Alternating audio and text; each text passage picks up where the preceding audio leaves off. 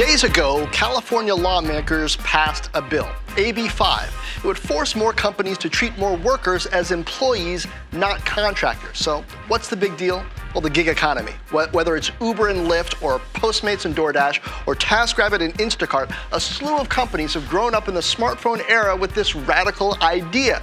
When just about everyone has a smartphone and a credit card, you can assemble a workforce in a moment's notice, pay workers electronically, and let them be independent contractors, not necessarily employees. They can work as much or as little as they want.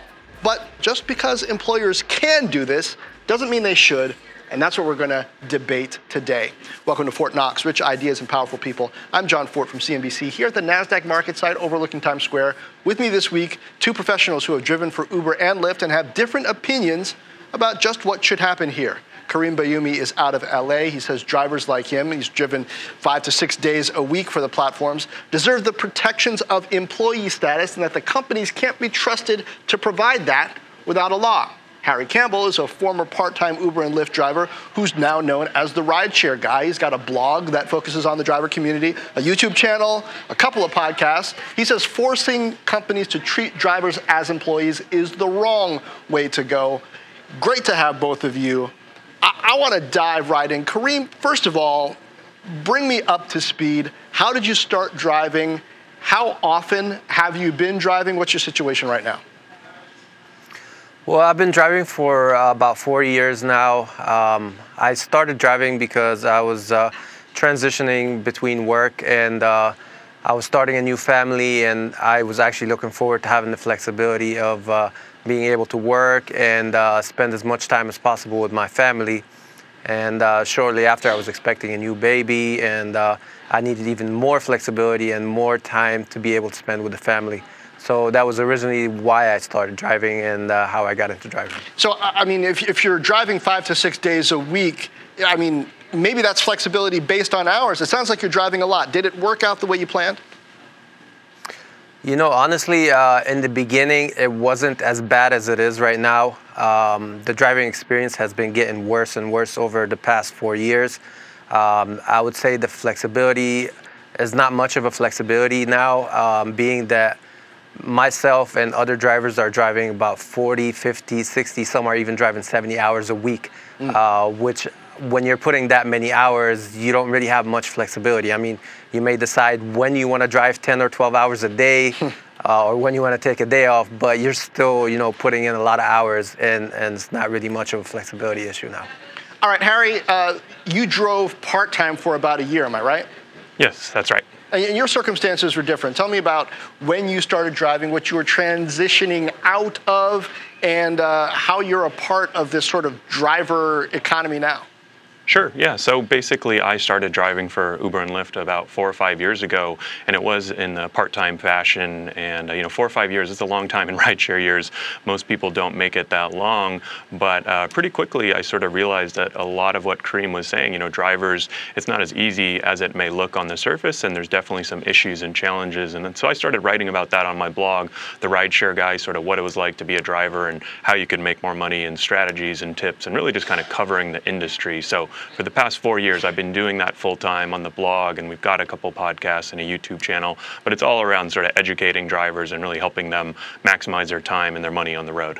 Harry, it seems to me there's a clear difference here between whether you're driving as a side hustle versus trying to make this a full-time job. I mean, am I right? You're studying this, you're in touch with a bunch of drivers, you're making these resources. Is there a clear distinction here between how this works for you depending on how much you're trying to make?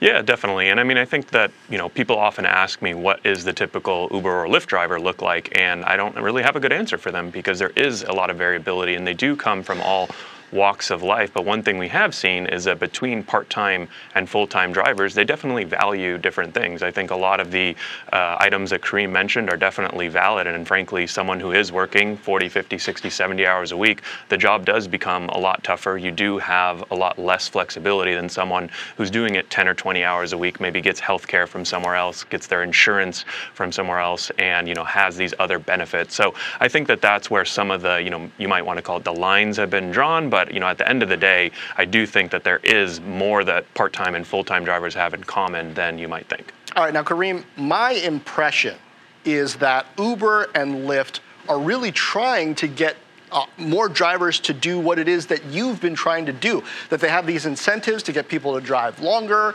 to get people to drive more often. I hear complaints from them about how often drivers turn over and leave the platform. They'd like people to stay. So tell me your perspective on how much they're trying to get people to drive and whether that lines up with their desire not to have the drivers be employees. Well, I mean, right now, the system is definitely designed to keep you on the road for as long as possible.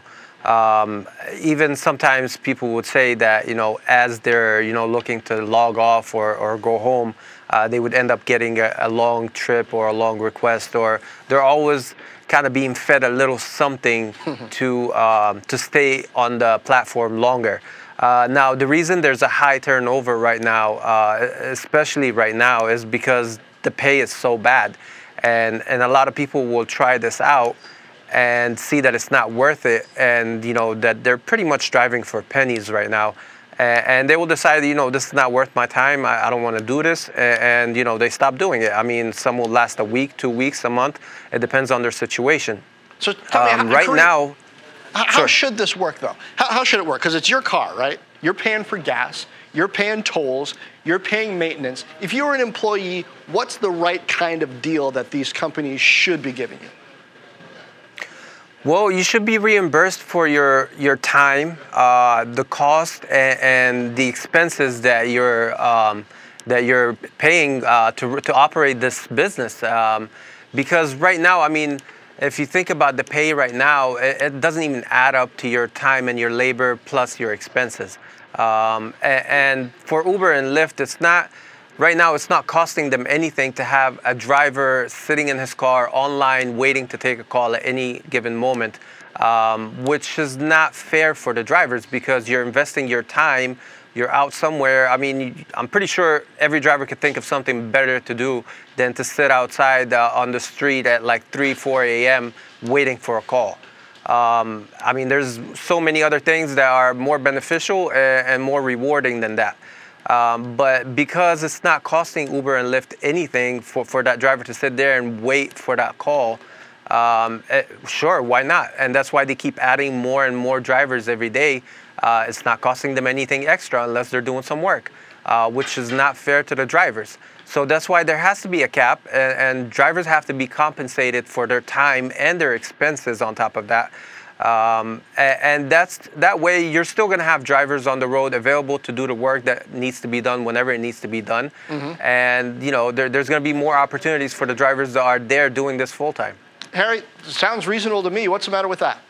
Yeah, no, I think that exactly what Karim is describing is what a lot of drivers care about. I mean, a lot of drivers, their number one reason for doing this is to make money. And they want to go out there. And I think the number one complaint, too, from driving for both Uber and Lyft is that they don't make enough money. I think right behind that, in a close second, though, is the flexibility. And I think that's where you start to see that for the drivers who are doing it full time, they just value, after the pay, they value benefits, they value unemployment, they value disability insurance differently than someone who's doing it part-time. And I think when you look at the numbers, that's sort of where it gets a little tricky because a majority of drivers are out there. They are doing 10 or 20 hours a week or less. And even though they may not be the most important drivers to Uber and Lyft, I think it is just understanding that in a full employee model, there's definitely going to be winners and losers. And I think that, it's fair to say that the ones doing 40, 50, 60 hours a week are probably going to be the winners. And the ones that are, more part-time, there's potential that they could, be the losers. And so I think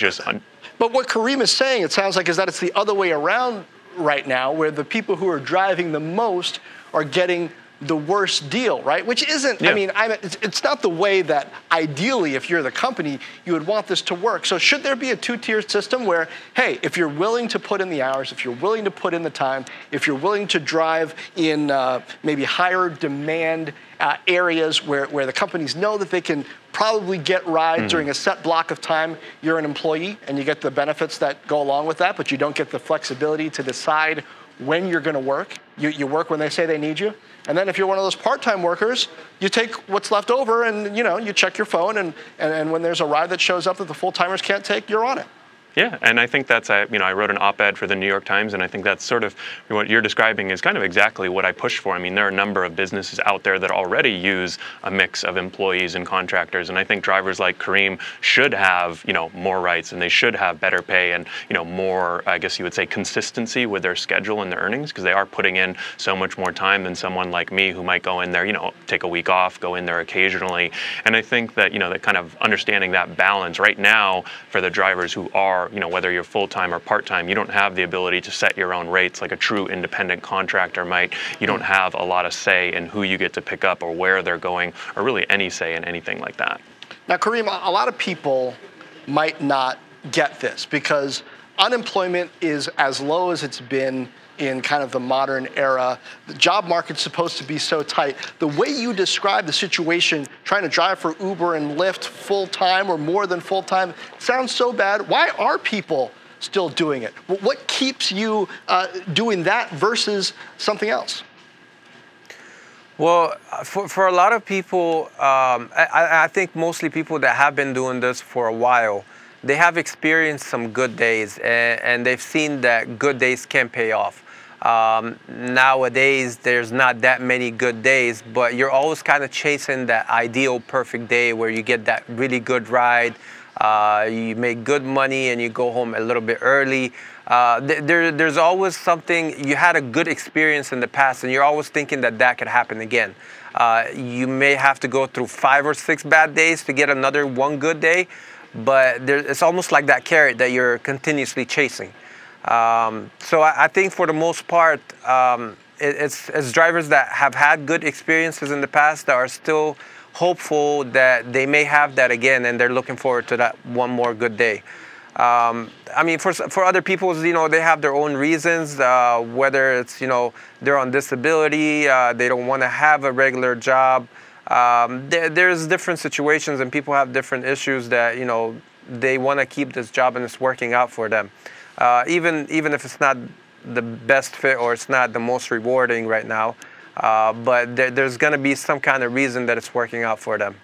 Now, I have just heard that California Governor Gavin Newsom has signed AB 5 into law. Uber and Lyft have both, as well as other companies, have been trying to push for exemptions here. This affects not just ride-hailing, ride-sharing companies, also Postmates, DoorDash, companies that are trying to do food delivery. Harry, the companies have tried to put forth a deal, a bargain, to not be specifically forced under AB 5, at least as far as the way legislators intend it, to classify these part-time employees as full-time. But do you think that's going to work based on what you're seeing in the driver community, that portion of it that does value the protections over the flexibility?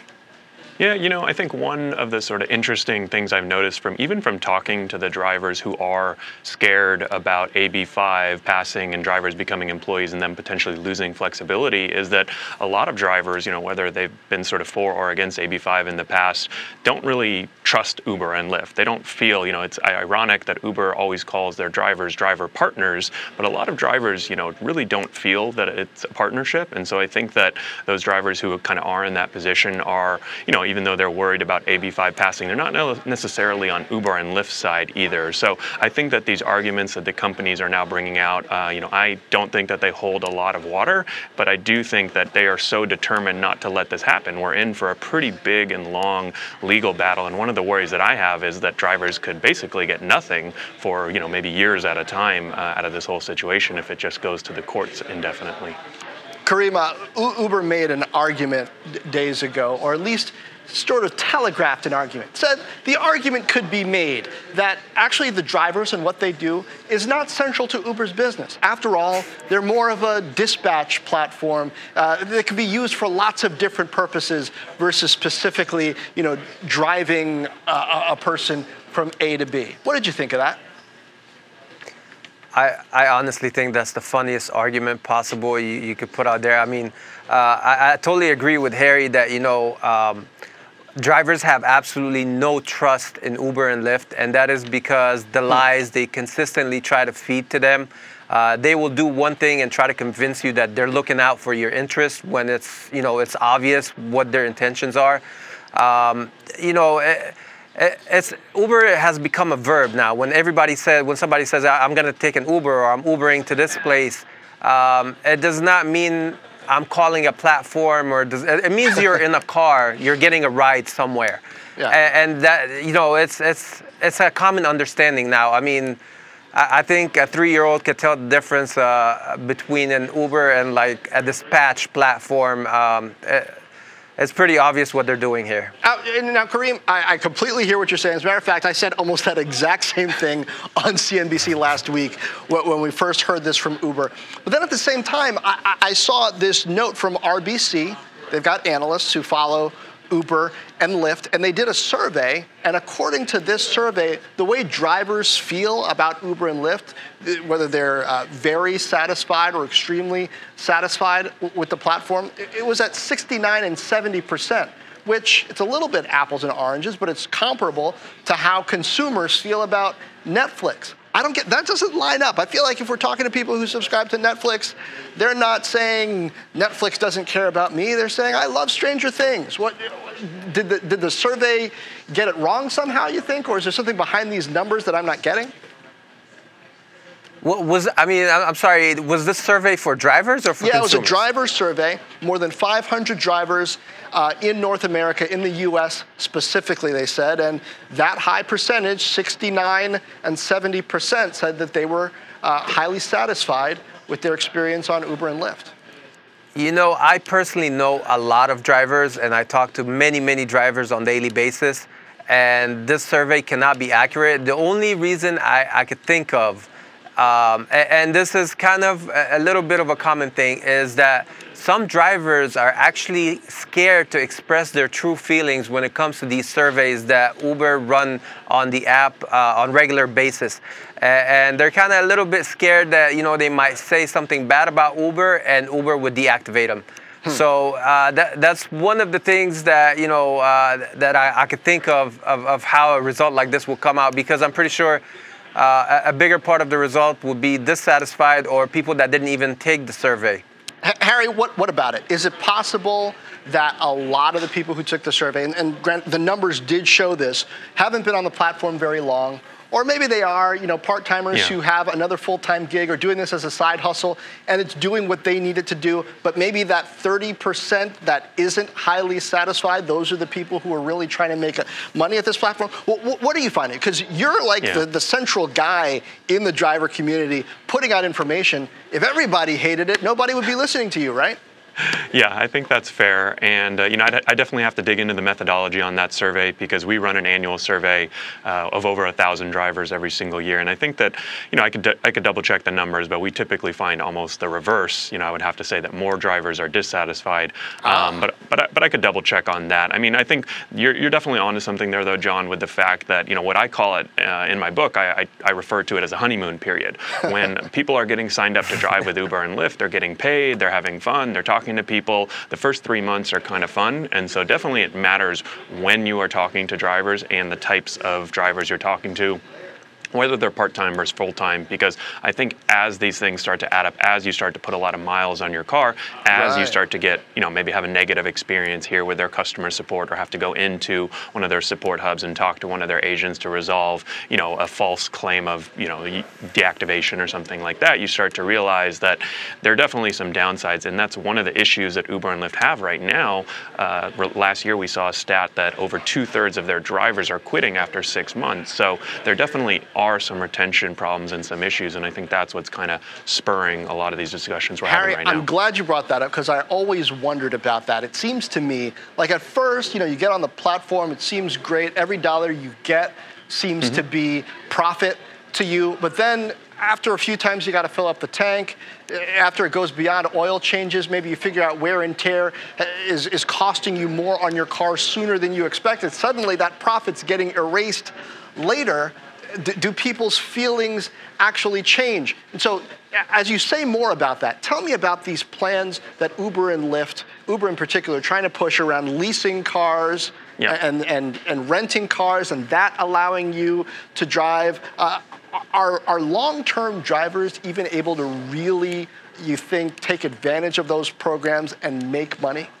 Yeah, and I think, John, this is where it gets honestly so complicated. It's funny because when you look at driving for Uber or Lyft, it seems so simple on the surface, but it can become pretty complex very quickly. And this is one thing we see, that there's just a lot of variability, not only on the income and earning side, depending on where you drive and when you drive and how much you drive, but also on the expense side, right? Drivers are independent contractors for now, at least. That may change shortly, but so that means that they're also responsible for all of their expenses, gas, maintenance, even depreciation. And to figure out, how much your car is losing in depreciation for every mile that you drive is a pretty complex calculation. And frankly, most people and most drivers are not really qualified to make it. So it ends up that you have a lot of people, they come up with a $500 brake job that they weren't expecting and they don't have the money for it. So there's definitely some issues on the expense side and kind of really just understanding not only your profit and your loss. Uber and Lyft have come forth with a couple programs. Uber has partnered with a company called Fair here in Los Angeles that provides flexible weekly rentals to drivers, and the cost is $195 a week. One of the nice things about that is that it seems a little expensive at the start, but it actually includes unlimited mileage. You can return it at any time. So what I like about some of these programs is for the drivers who aren't maybe that savvy or who aren't thinking about their expenses and are putting 1,000 or 1,500 miles a week on their car driving, they at least know up front, okay, I made $800 this week, I spent $112 in gas, and I spent $195 on my rental. Here's exactly what my profits were, because for a lot of other drivers, it's just unknown, really.